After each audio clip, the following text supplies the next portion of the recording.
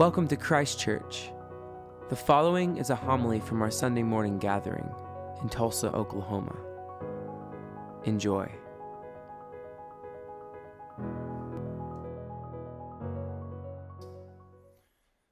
In society today, we are faced with a dazzling array of choices. There's a superabundance of choices. I read that the average U.S. supermarket, that there are over 48,000 different items to choose from. By one account, there are 28,000 drink options available to you at Starbucks. And choice is a great thing.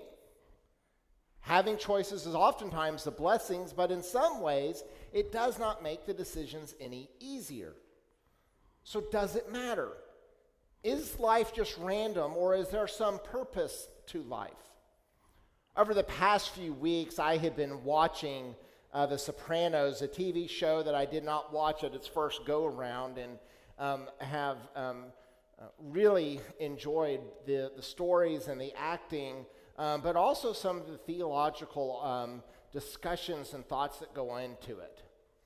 One of the early seasons, AJ, who is Tony Soprano, the crime boss's son, is facing his confirmation in the church. And underlying that whole episode is AJ's desperate question about what is life all about. He goes to everyone who can think of. He goes to the man who's going to be his godfather. He goes and asks his mother. He goes and he asks his grandmother. He just wants to know, why are we here? And if we're not certain about it, AJ did not see why someone should be confirmed in the faith if they weren't sure what the purpose of life was all about.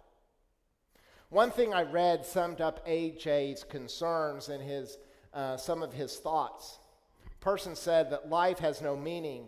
Stories are unheard. Dreams. Voices are lost in the cloud. We're born, we die. It is the end of the list. For many people, that is how they see life, that there is just something that we slog through on a day-to-day basis, but really there is nothing overarching that is guiding us somewhere. But life is a gift. It is an amazing gift, and it has been said that the two greatest days in your life are the day that you are born and the day that you find out why. Scripture lays out to us that there is a God who loves us and that our life does have a purpose, that we are not here by accident. Paul, writing in Ephesians 2, says this, "For you are God's masterpiece." The Greek word there for masterpiece is poema, for which we get the word poem or work of art.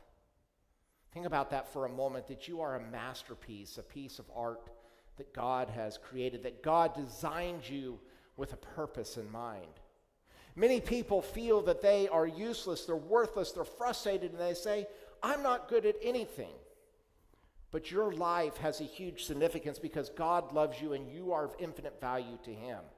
Jesus died for you, and he has a specific, unique, glorious destiny for you.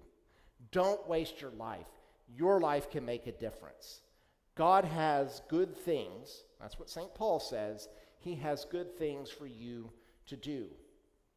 Sometimes people worry about this, like the plan or purpose. Isn't that just something for people who are super religious? Isn't that just for like priests and nuns or missionaries? No, God's purpose is for everyone, that God has a calling for you in your life. Does that mean that it is all predetermined and that there's just some sort of blueprint? Does it mean that you can miss God's plan if you do the wrong choice, or maybe you've missed out on altogether? I don't think that's the case. I've made many mistakes in my life. Sometimes I've deliberately ignored the instructions or the urgings that I think God is directing me to. And other times I've just gotten it plain wrong. Guidance is difficult. I've made mistakes. I thought God was guiding me in this direction, but really I was supposed to be going this way. But God's purpose for us is bigger than the mistakes that we make.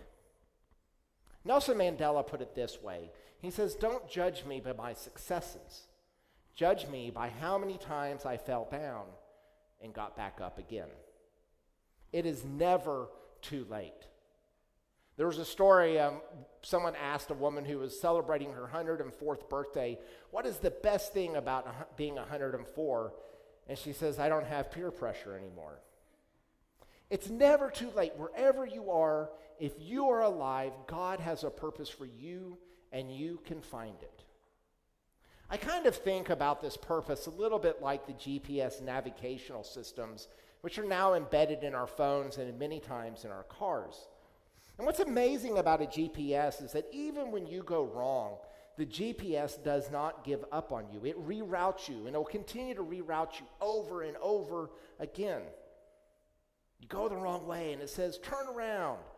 Whenever possible, do a U-turn. And what's amazing is it's completely patient. Sometimes I think I know better than the GPS, and I decide just to ignore it because I have a better route. And it just keeps rerouting. It doesn't say, look, you ignored my instructions so many times. I've had it. I'm going to stop giving you directions. Now, that's what I would do. Fine, you haven't listened to my advice. I'm not giving you any more. But that does not what GPS does. It is infinitely patient. Now, obviously, you can turn the GPS off. You can ignore it. But what I have found is if you follow it, generally you'll have a more enjoyable journey, and you will get to a point where it says you have reached your destination. Of course, the analogy breaks down because we're not dealing with a machine, we're dealing with a God who loves us. This is what a relationship with God is all about, to allow God to guide us, that God, figuring out God's purpose for us, the plan that he has, and God is infinitely patient with us. What God says is, I will instruct you and teach you in the way that you should go, and I will counsel and watch over you. I will counsel and watch over you. So how in practice do we hear God's voice? How does God guide us? God guides us in many different ways, but what I have found is that there's 5 C's that are sort of a good way of remembering the various ways in which God guides us. Sometimes only one of those is needed to make a decision, but other times the decision is so huge we need to use all 5. So the first one is commanding Scripture. The psalmist says, your word is like a lamp to my feet and a light to my path. This is the main way that I have found over the years that I have connected with what God wants me to do is through the reading of Scripture, and something really captures and convicts me. And as we read this book on a daily basis, and I encourage you, as I said last week, to continue to read it, that God speaks of his love for us, his kindness, his mercy, his grace, and how important we are. And hearing that message over and over and over again is so critical to understanding God's purpose for us. It tells us what his primary calling for us is, and his primary concern is not about what you do. It is not about who you marry or even if you get married. The primary calling on your life is a relationship with God, and that is what gives you ultimate meaning and purpose, a love relationship with God. And then there is a love relationship with people. It's what we're called to do. We heard it's what we're called to do. We're called to love our family, to love our friends, and to love our neighbors. Many different ways in which we can do that, but as you read, you will see different things that you can do. Little acts of kindness, I have found, make a huge difference in another person's life, even just simply smiling at somebody. Everyone out there is struggling, and you can make such a difference. For example, you can use some of your money to give generously to another person to make a difference in that person's life. There are so many ways to love others. And then there's God's purpose for you, that you should be like Jesus, that you should be transformed into Jesus' likeness. What's so important to realize, what matters is not what you do, but who you are. It's not what you do, but it's who you are. And God wants us to be like Christ. He wants us to be a people of integrity. And in God's book, you will see the kind of things that you need to do in order to be a person of integrity. There are certain things that you don't need to necessarily pray about in terms of guidance, but there are certain things that you do need to turn to and ask God, what is it that I'm called to do?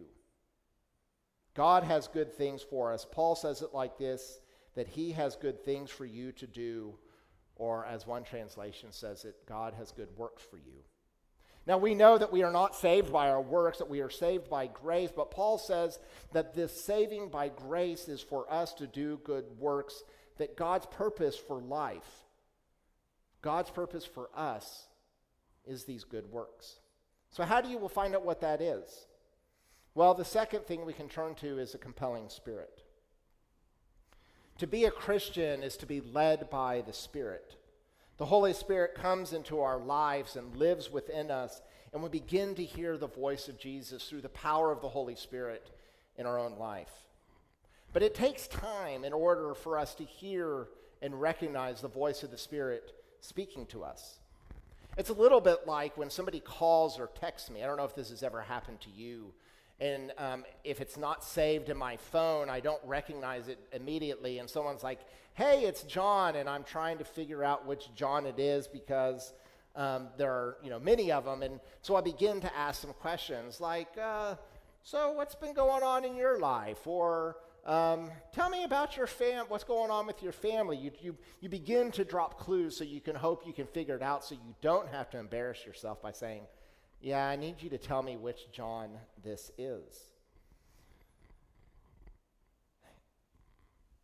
But there's times in which the voice is so clear to us, much like when Kristen calls me and I immediately recognize that it's her voice. I don't have to say, Kristen, is that you?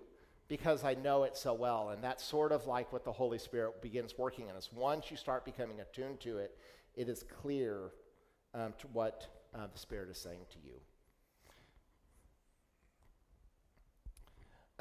As you pray, as you read Holy Scripture, as you listen to the Holy Spirit, most of the ideas that I have come to in the last 10 years of doing ministry have come through listening to others, through praying, and through reading Scripture. Suddenly something comes into my mind and it says, call or text this person, drop a note to this person, send an email to this person. Somebody is placed in my heart and I follow up and say, how are you doing? And many times it's amazing that person has a need and they're glad that I've reached out to him. God guides us by the Spirit, by giving us a strong desire to do things. Paul says it like this in his letter to the Philippians, that God works in you to will and to act according to his good purpose. He gives you the desire. This is part of what grace is this desire to do the good things that God has placed in our lives. If you had asked people that I was friends with in college or my fraternity brothers and said, what do you think Everett is going to do when he grows up? Nobody, absolutely nobody would say, I think Everett's going to be a priest. In fact, several years ago, I was over at Lenny's sub shop, and I was sitting in there and with one of my best friends from high school and from college, and my friend's ex-girlfriend just walks in and sees us sitting there, and I'm wearing my collar. She goes, what's that for? And I said, I'm a priest. And she laughed. She goes, no, really, why are you wearing the collar? And I'm like, no, really, I'm a priest. But there was something in a moment in which I encountered Jesus that Jesus said clearly to me, this is what I want you to do, and there is nothing else in your life that you can do. And I bent my will to what God wanted for me. Sometimes God just gives us an impression. We pray for people, and sometimes as you're praying, something comes to mind. Maybe it's mundane, but sometimes that's how the Spirit often works in us. It's not in the big things, it's in the really small things. I was visiting recently with Dr. Turner, who is the pastor at the historic Vernon AME Church. He's just doing some amazing things in North Tulsa, and he was sharing with me about a word of the Lord that came to him as he was praying one time. He heard clearly God say, feed my people. And Dr. Turner at first thought maybe this was a call to start up a Bible study to feed people with God's word. And he kept on hearing, feed my people. And Dr. Turner realized that God was speaking in a very real way to feed people. And since March, they have fed over 50,000 meals to people by just listening to that urging of feed my people. When we listen to God, it's amazing what happens. Remember Father Justin's comment a few weeks ago When I pray, I notice more coincidences than when I don't. So then there is the council of the saints. Now, saints not in the sort of special way of the very special people, but saints sort of in the sense that we are just ordinary Christians. That council of the saints just means going to the people who are Christians and asking them, what do you think? We'll have a whole session on what this looks like in terms of the church, but this is about getting advice. We're not alone in this, that God has placed you in a community and God has placed friends in your life who can give you advice and thoughts, who know you sometimes better than you know yourself, or at least the things that we want to believe about ourselves. And the Holy Spirit does not just speak to me. Sometimes the Holy Spirit speaks through another person, and we need to listen when those words come. The writer of Proverbs put it this way: the wise person listens to advice. And elsewhere in Proverbs it says, make plans by listening and seeking advice. I am so grateful to have the advice of my family, my friends, my parents, even my children. Sometimes they might put a reminder, Dad, go and put down your phone, and I realize that I am consumed by that rather than what is right in front of me. Ultimately, of course, we're responsible for our own decisions. We can't simply say, well, that person made me do it. But it's such a blessing to not be able to be alone, to be able to talk to another person about the decisions that we wrestle with. How do we know that the prompting of the Spirit or the advice of a friend is coming from God and not just simply the devil or some bad food that we ate speaking to us? Well, there's various tests, and this is what we are encouraged in the New Testament to do, to test the spirits to see if they are from God. So one test is this in line with the Bible? Does this have a line with the story of God's love that is given to us? Is the action loving? If it is not loving, then it is not likely from God. If you felt or a word came to you from someone else that you should go harm and hurt somebody, you can be assured that it is not God's word, because God would not tell us to hurt others. Another test is to ask, when you make the decision, do you have peace with the decision? Do you have peace with the decision? And then there is common sense. This is number 4, common sense. God's promise of guidance does not get us out of the requirement to think. Paul said this to Timothy. Paul said to Timothy, reflect on what I am saying, for the Lord will give you insight into all this. Reflect on what I am saying, for the Lord will give you insight. He says, in other words, use your mind, and as you are thinking, God will guide you. And I find that that's one of the main ways that God has guided me over the years. He presents reasons in the mind for acting in a particular way. I don't think it's very helpful oftentimes when I hear people say, well, God told me to do this.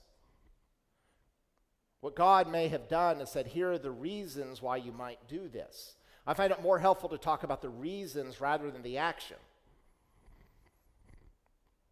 God has given you gifts, talents, abilities, qualities. God has given you character and strength. He's given you experiences of life, and he doesn't want any of those to be wasted. He wants your talents to be used so that you aren't frustrated, but you're fulfilled in what you do. So then, number 5 is circumstantial signs. God is sovereign. He rules and reigns in this universe, and he can work things out. Paul says it like this, that we know, this is like from his experience, he says, I know this. We know that in all things God works for the good of those who love him and have been in accord with his purpose. In everything in your life, God is working for the good. That's even in some of the bad stuff that's been done to you, God can work for it for the good. But also the bad stuff I've done, the mistakes that I have made in the past, even the bad stuff that I have done that is wrong, Paul says, even God can use that for good. He can use everything, all the situations we find ourselves in. The struggles, the circumstances, God is working in all of them for the good. God is guiding.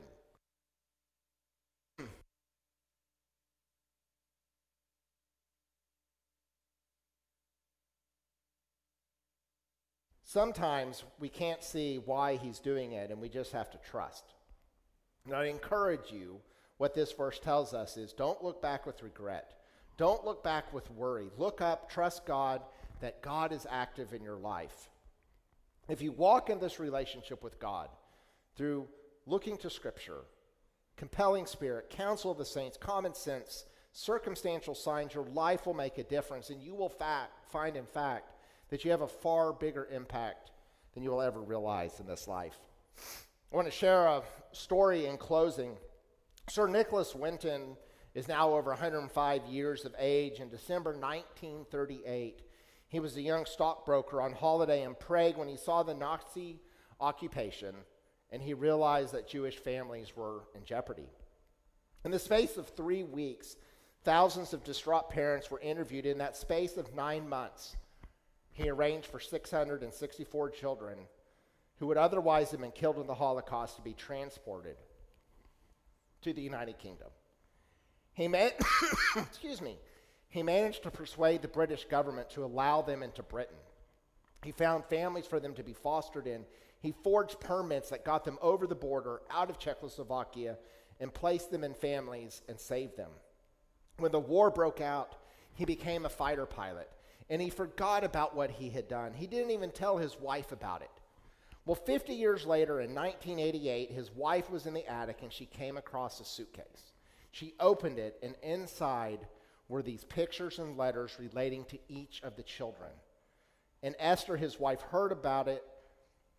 And a media person heard about it and tracked down some of the children and invited them to the studio without telling Sir Nicholas Winton.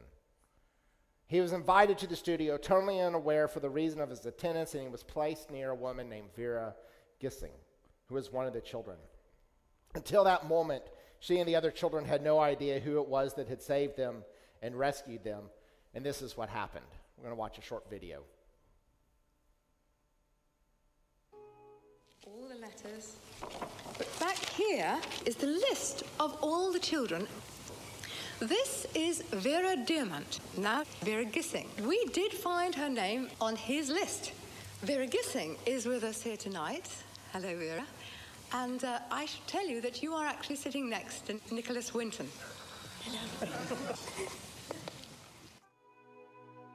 And it was just so wonderful, so terribly, terribly touching.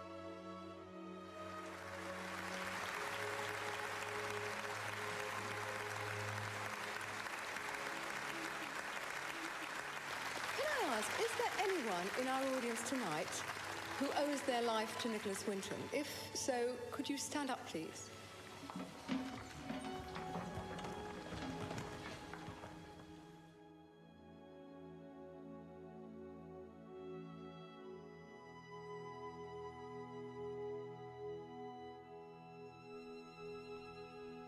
I love that moment where he stands and he turns around and he sees the impact of his life that he never realized. And he simply uses God-given talents. And as you use your God-given talents and you follow his guidance through your life in relationship with God, one day God will say to you, stand up, turn around, and you will be amazed at the impact that you have had. Amen.